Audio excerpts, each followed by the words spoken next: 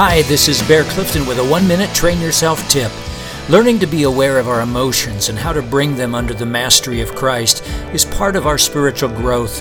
A man without self-control is like a city without walls, says Proverbs. I love that verse. How do we do it? Here's a tip from an unusual source. TV host and comedian Craig Ferguson always asks himself 3 questions before he says anything. Does this need to be said? Does this need to be said by me? Does this need to be said by me now? It's actually a brilliant piece of advice. James wrote, "Let every person be quick to hear, slow to speak, and slow to anger."